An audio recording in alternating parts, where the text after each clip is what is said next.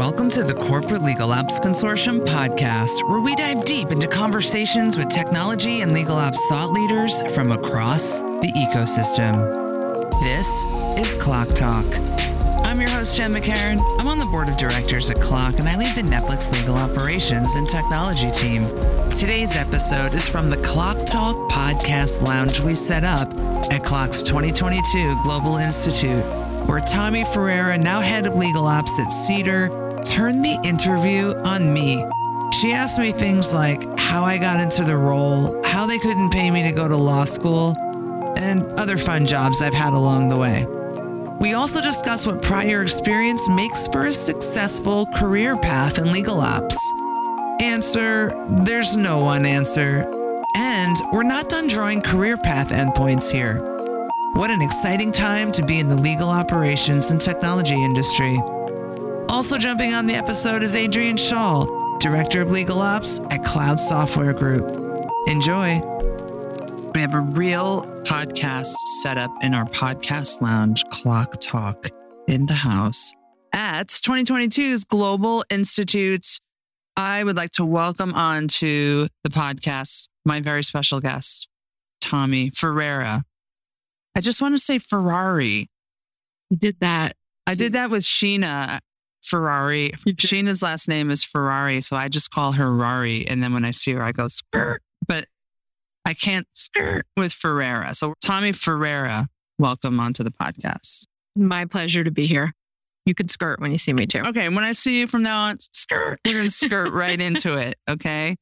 How are you finding the conference? This is your first live Clock conference. You've done virtual in the past. First live and in person. Mm-hmm. So really impressed with how well produced this is, how engaging it is. Yeah. There is a lot of really cool content, even cooler people. Even cooler people. Even cooler people. And I do have to say there's no shortage of things to learn here. Yeah. It's been incredible.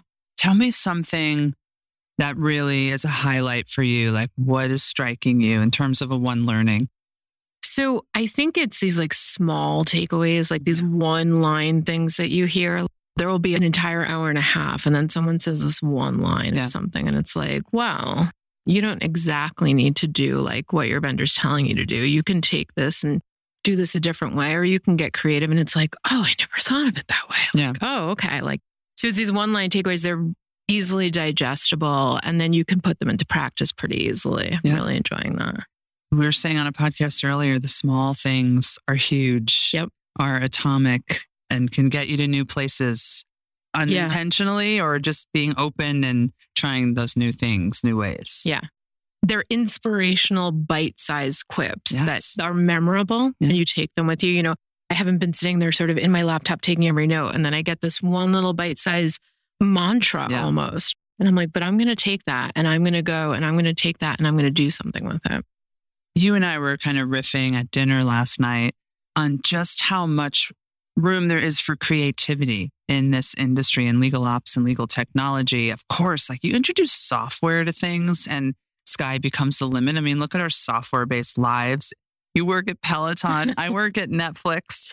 We were momentary darlings of COVID, and we're in a different spot business-wise right now. But my goodness, the power of software and the creativity. But just back to this industry and the creative spirit going on across us all right now. I mean, you're feeling it. Oh, yeah. I mean, first of all, Clock is a vibe. Mm-hmm. And I don't know, because I have only ever done this digitally. Mm-hmm. Like, I don't know, is this always this infectious? Yes. Like, what? The group has always had a prereq for hype machine, banging the drum, pulling people together and threading them into one. That's been my observation ever since the first Institute 2016. When I went to that one, it was 500 attendees, maybe 5 to 6 total in San Francisco. And I was like, holy cow, this is massive. Yeah. And now to be 4,000 members globally, but I think we had about 2,500 people come. That is, let's do some quick math on no sleep for 400. Well, if you were 500 at the first one and you're 2,500 here. 4X. Yep. Thank you for walking me through that. Yep, you got it. Yeah, my artistic brain is on, so the math brain is upstairs asleep. But yeah, 4Xing So I think when you grow the size of it and maintain that energy, it's just becoming, again, just huge. And let me ask you a question here. Yeah. Why do you think, so legal as an institution, or at least it was, so stodgy, there was not a lot of progression there.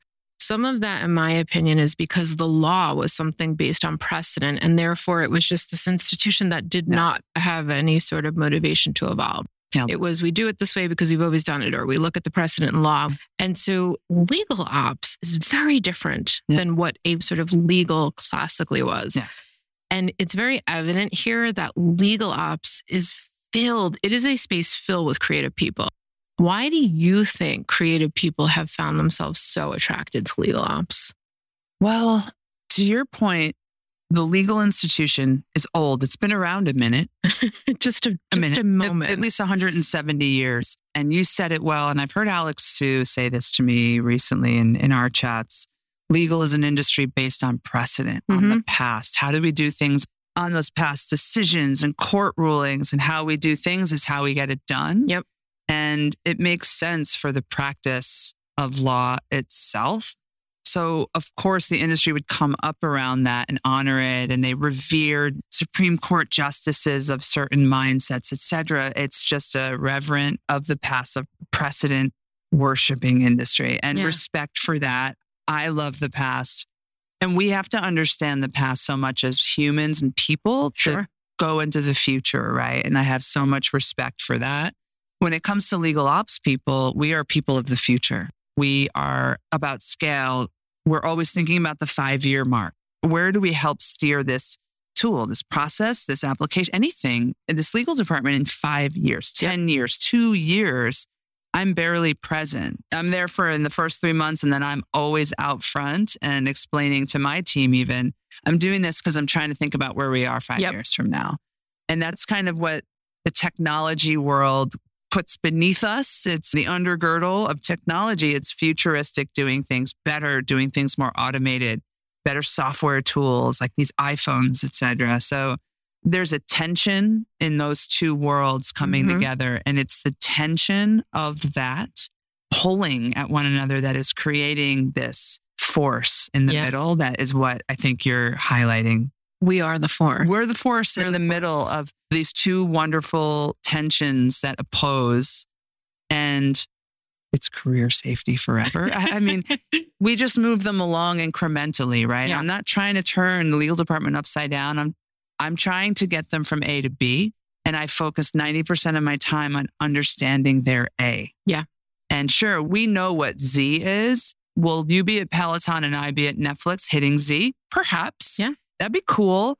But I have not hit Z at any of my past legal ops jobs yet, but I've had a blast owning B through G at Spotify, and at Cisco felt like W through Z back around through A through F. We came back through and we're replacing legacy systems with the third CMS. That's how far along they were. So you get to be on the journey at some point, and it's so exciting. Yeah, it is a journey. And I think two things. One is that technology is literally in your title. So I think that because we're folks who are doing a lot with technology, we have to always be thinking about the future. We can't sort of solve for the moment, because if we solve for the moment, we have not sort of done our jobs, right? Like, we've got to move things along so that they're supporting that scale.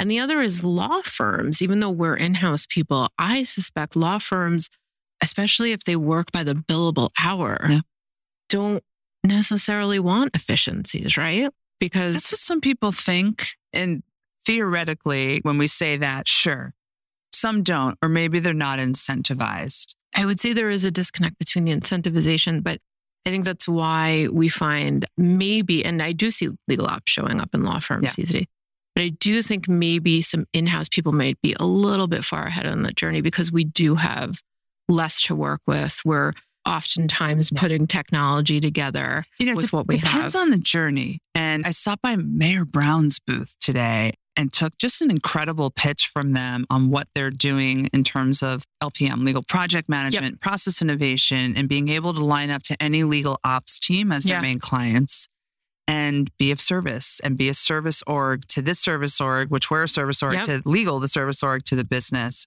And then when you think about law firms, when it comes to knowledge management, they've been ahead Far and ahead. they do it well. They do it effectively. They can get to Z on knowledge management in law firms in ways in-house I struggle to. I'm always only a couple legs on the journey. So they're ahead there and we always have things to learn from. And then I've told you this over dinner and drinks. One of my partners, my biggest partners in the budget that I run for Netflix Legal Ops is a law firm offshoot. And so we at some point almost need to forget about the label of law firm and just find your partners out there wherever they are. Do they think like you? Do they read your mind? Do they blend in your meetings when you're doing your project work? There might not be enough legal service providers in terms of like tech vendors or the consultancies to get you there. Or you might spark with one at dinner. And if they're at a law firm, do a POC. See what they throw at you. What if they throw something at you and your lawyers happen to use them for other things and the budget can bend and ply that way? I don't know. I've had a 180 and I look at them all as partners and we should be giving them more of those opportunities. Well, I think everyone that we work with, and especially anyone that we pay, think of them as partners. I love that. 100%. I love that creative engagement. See, we're creatives in this space. Yes, we are creating. So what do you think about career paths that are starting to show up now? Legal ops was, there were paralegals, there still are. Yeah. And then legal ops came, and I think it's really finding a space now. I think people are really seeing the value. I think GCs are reading law reviews and starting to see like, oh, I might be missing out on something if I don't have my legal ops person right. And we've even seen an evolution there where it started, and there's different types of legal ops roles. Like you have more of that technology, but then there's also that chief of staff role. Like, where do you see that we came from and where do you think we're going? We came from a few versions of this. And what I saw in Mary O'Carroll's role, Steve Harmon's, Connie Brenton's role, Steph Corey's role, some of the other founders of Clock and some of the other legal ops movements that sprung up in Chicago and at the banks in New York. And it started around outside counsel management because it's a large budget item. Yep. And then if they had tech chops or had an engineering brain, like Steve Harmon has an undergrad degree in electrical engineering, but went to law school, but never super practiced. He was always that engineer brain. So he goes, I'll run the IT project, and took that on. So this stuff started there. But then when you mention like the roles, you have paralegals, you have technologists. My first title was paralegal / contracts compliance manager / technologist / legal assistant. Like, what the heck is that? Did you fit that on a business I tried, and the card was basically a panoramic. How long was that? It was long. When the box came, I was like, is this a panoramic? It was my real first title. So I think we see a lot of that in the beginning / titles. Yeah. And then we find our groove over time. I'll say something borderline simplistic, but the paralegals of 2022 forward over the next 8 to 10 years, here's your choice. You have choices. Yes. Your path is going to fork into 2 directions, paralegals. And you get to make the choice when all this tech and process and automation goes in, you can go left and go, I want to be a drafter when I grow up. I want to take a deal playbook and learn how to negotiate without a JD and maybe become a contract negotiator, viable career path. They make great money. That's what they want. And I meet them all the time. And I'm like, more power to you. Go, young squirrel. And I say, go left. For me, that's not my team. Yep. I don't look to staff lawyers unless they're like the recovering kinds who are now maybe technologists. And then the right path is, I'm that problem solving. I'm the / everything else. I'm that problem solver. I don't need to be inside the 4 walls of a contract. I want to be around the 4 walls of the contract, pulling that data into that data lake, putting it into ironclad CLM, putting it into a workflow, making it move faster, ship it, scale, give me the next problem to solve. And you're becoming really like contract or legal ops coordinators, analysts, technologists, and you can grow that career path up from there. That's one way I look at the fork of paralegals, which you and I have started there and cut our teeth there. Yeah. And you were generous enough to come give us half a day at Peloton and talk with my team of paralegals and program managers. And I just want to say that for the folks who weren't there that day, like my team's mind was blown that there was a ceiling that existed that they didn't know they can blow right through now. And I think it was really helpful to hear whoa, there's a whole other space there with this whole other area that I can sort of dip my toe in. And then the sky really is the limit, because this is an area that we're all building right now. What I just said, the fork, I've never said that out in the industry. I only say it to Netflix people. Yeah. When I describe who I am, why I'm here. You're the new paralegal. You're the new, maybe we call them contract managers, contract management professionals. Yeah. Interchangeable terms. And I say, like, you'll have a choice in another year when all this stuff is on fire to go to better places in the career map, and you choose your higher value work you want to do. And we're going to grow you in one of those two directions. Let's go. Yeah. And I started as a paralegal. I grew into contracts management from there, but I remember feeling, and this is at least 10, 12 years ago, like, well, I'm not going to grow into a lawyer and I'm not going to go to law school. Like, oh no, what do I do? Right. It was that moment of panic. And then just a few years later, I luckily had a GC who knew about this legal ops thing that I didn't even know. And it was, what is this world? So it really is evolving right now. And it's evolving so much so that people like you, Alex Sue, a couple other folks are now becoming legal ops influencers. I'm like, what happened? All I did was I stopped talking on Instagram and I started talking into LinkedIn with the same tone of voice, same approach, as candid, funny, whimsical, and serious and vulnerable sometimes. And reminding people like, hey, that presentation you saw, I did 480 rehearsals on it. That's my formula for success. And I still get nervous. Sharing more of the professional dynamism in this that we all need to be seeing and sharing with one another. So yeah, if that's influencing, then I guess that's what's happening. I think bringing your authentic self to anything is obviously like essential to growth. And so I think what we're just seeing generally in the marketplace is people are getting more comfortable being their organic selves. I think so. And that is evolving, I think, into influencing. But don't sell yourself short. You are very much so a legal ops influencer. Oh, thanks. And to your question, the bigger question here, that is another branch off the tree of this career, that forest that's sprouting up beneath us. And it used to kind of center on become chief of staff to the general counsel in-house. Yep.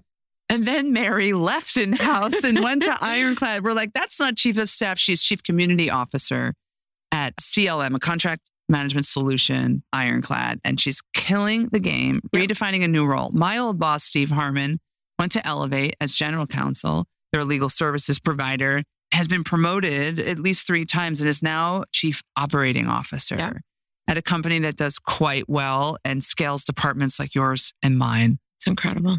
COO. He's running ops for a business that is a law business, but it's beyond legal ops. Connie Brenton, another founder of Clock, she forked, I heard recently, and landed in a strategic ops role for the company, NetApp, for the corporation. So talk about, it's a level up. And that's what I mean by we're not done. And could I go and do influencing? Could I go work at a vendor? Of course I can. It's been one of my options for years that I almost went to on my way to Netflix.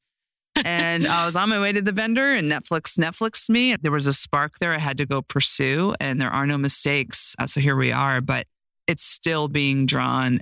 Venture capital money has been growing in our space. So there's room for all of us to create roles, take a role and then create it up even further. Yeah, that's what we're saying, right? We saw the paralegals, we saw the contract managers, they leveled up to ops. We saw ops level up to chief of staff. We're seeing chief of staff level up to a proper C title somewhere else in the business. Like, that is wholly inspirational for us. We're ending up in the C-suite from these legal ops roles. Like, this is incredible, but we really are running these legal departments. So it does make sense when you sort of make the connection. Yeah. And then for me, I became director of legal ops at Netflix. I earned that promotion there. And that was one of the most significant career moments for me because I don't have a JD. Cisco offered to pay me to go to law school or fund the JD and give me a job after. I said, no, thanks. Got anything else? Legal ops? I'll go with those weirdos. And same. Yeah. So when they made me a director, which is the beginnings of exec ranks at a lot of companies, I was like, wow, I don't have a JD. And the level of ceilings that we break through and biases and ranking bias and all of that hierarchy that exists in the legal institution was a real moment for me. And I'm not done. And I have a great deal with my manager on like, look, I actually told him once in a development combo, I want a bigger stage. And I use that analogy that I use a lot. And he goes, yep. And I'm like, look, this is wonderful. You are giving me an amazing platform to work with this amazing forward-thinking department with the Netflix culture behind us. But I've got headroom. I know that, and I believe in myself. If you don't, just tell me now so that we know where we stand and I can plan my career then in a different direction. And he's like, no, we're good. You're good. It's a sit put and I see you and I know that, and let's keep building. Yeah. And that's how I drive those kinds of combos too in my own growth, which we all have to be in the driver's seat on and challenge your leadership, your managers into having those combos if they're not being had. And so you all know where each other are. You are. And if you're not where you want to be, don't sweat it. There's so much growing around us. Just get out, talk a clock, share your ideas. Someone will scoop you. I mean, our ideas are infectious is really what happens in this community. And maybe that's why the vibe here is so infectious this week. 100%. We are not done drawing this thing. No. Tommy, thanks for coming on the podcast, hijacking the microphone. Yeah. Turning it back on me. This is what I do. This is what you do. I think we have to do this again on the podcast in real life. And for those who don't know, this is not scripted. No. We're off script. I've never even put... Have you ever podcasted? No, I've never even done this before. She shows up today just like... coming in hot. Big popular pro vibes. Thank you for bringing it. And then I think we can close the last couple minutes here by bringing on a special legal ops guest who's in the house as well, one of our in-house members. This is fantastic. Please come join us, Adrian. Adrian's also first timing into podcasts. Adrian, tell us your full name and where you work and where in this United States you're based. Sure. I'm Adrian Shaw, Director of Legal Operations at Tibco Software. It's based in Palo Alto. I personally have the luxury of working from home in lovely Pacifica, California. Pacifica. Yeah. Where's that? I'm new to California. It's a teensy beach town just south of San Francisco. It's amazing. You came on this podcast to tell me you see the beach like almost every day. Yeah, a little flex. Oh, flex. She's flexing. Beach vibes. Well, sure is. I'm jealous. Are you, Tommy, getting jealous California dreams vibes? No, I'm a New Yorker through and through. You're like, you two are boring. I'm wearing all black and I live in New York. I love to visit your state. Okay. She can come visit. She could do Northern Cal with you. Yeah. No Cal, LA with me. SoCal, yeah. I'm originally from New York, upstate New York. Come on, where? Okay. I know upstate, like the front, back, sides, and every crack of my hand. I'm from... Wait for it. Wait, do we drum roll the table? Drum roll, please. Tommy and I are from Westchester County. And you grew up about, 20 miles north of New York City? A little 25? bit, like 20 miles. Yeah. Yeah, I grew up 50 miles north of the city in Mayapack. You're from New Rochelle. And tell us where you grew up.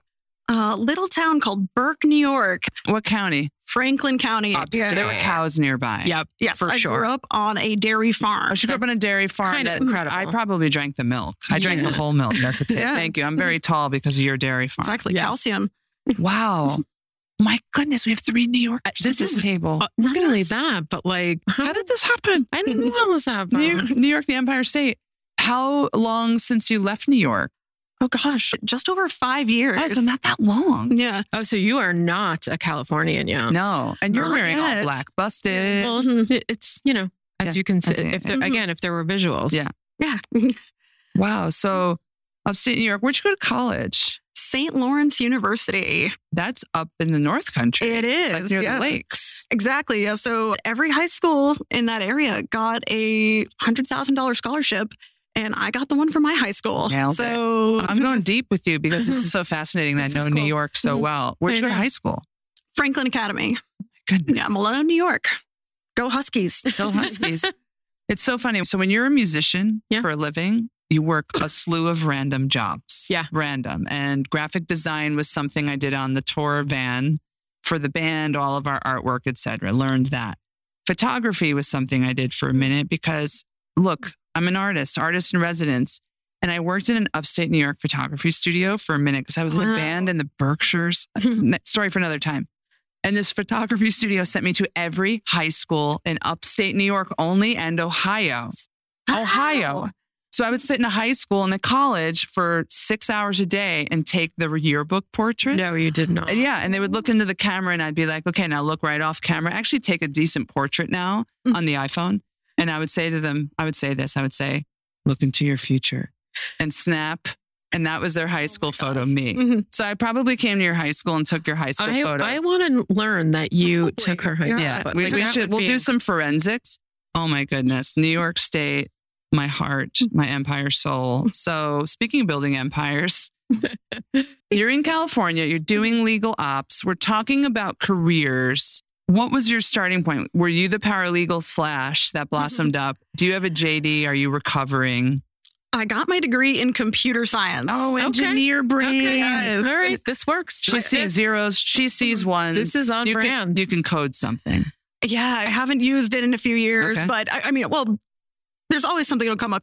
Write a little script to get a list of files or something. Yes. You're the person that writes their own script. Mm-hmm. I'm the person that convinces someone to write. you. Yeah. So you took coding classes in college. Yeah. I love this. So your brain works that way and we need you. The coders are the Picassos of software. I mean, all of it, basically. All of it. Everything that we're doing. Thank you for your service. Yeah. Did you have a favorite coding language? I just love Java because I started on Java. Okay. I feel like it's like the old thing now. It's like dated or something. It's still around. But Java's like, still kicking. it's still around. But yeah, like Respect. people are like Python and everything's went more that way. Exactly.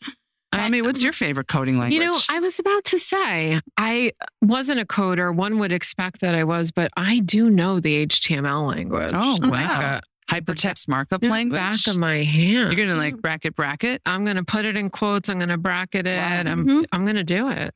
I'm impressed. Yeah. Okay. I bet you made a couple band websites You yourself. know I did. Yeah. You were in the music industry too. You know I did. I might have made my own. No brag, no brag. No brag, no brag. My favorite coding language, I took a few in my business major, had us take some coding, and I fell in love with object-oriented program because it works with my art science brain. Visual Basic for life, you guys. If I had to get a tattoo of one coding language on my bicep, it would be VB. Please And it was Microsoft, and I would still get it. That's how good that language was. And I just you know the meme, you know the GIF of the woman that looks up and the numbers and the algorithms are going? That's me, but with Visual Basic. Can we double click on GIF though? Yeah. Why do we say it that we're way? going there. I just All right, I need someone to explain that to me. Adrian, are you a GIFer? Are you a GIFer? Or GIFer. Because gift is gift. I think I'm a GIF. Oh, Adrian, as they say in Philadelphia.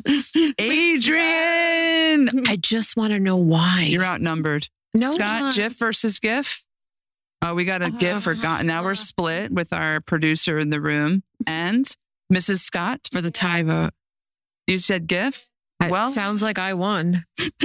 So interestingly, this is an onboarding exercise I make my team do. I make my team do a 5-minute presentation, members individually when they join. Who's your diva? Where are you from? Mm-hmm. What's your karaoke song? Top 3 TV shows of all time. Are you a GIF? Are you a GIFer? And we keep score and everyone competes and it's like getting bloody now. And I'll tell you, I have a sample set now of maybe 15 of us that have done the presentations and it's usually tied. It's usually a split. We're split down the middle. We're split down the middle, basically. I started as a GIFer. Then Steve Wilhelm came out in 2011 and said, it's GIF he took an award or something. And so in honor of him, I changed to be a part of the movement of reality. I will staunchly follow the rules. I will. I'll do it. I just want to know why. That's all. All right. Well, I think we're going to podcast part 2 when we're back in real life. Please, can we? And we're going to pick it up there. But I love this. So computer engineer background. Yeah. What was your major in? Media, society, and the arts. Oh, from a liberal arts college. Okay.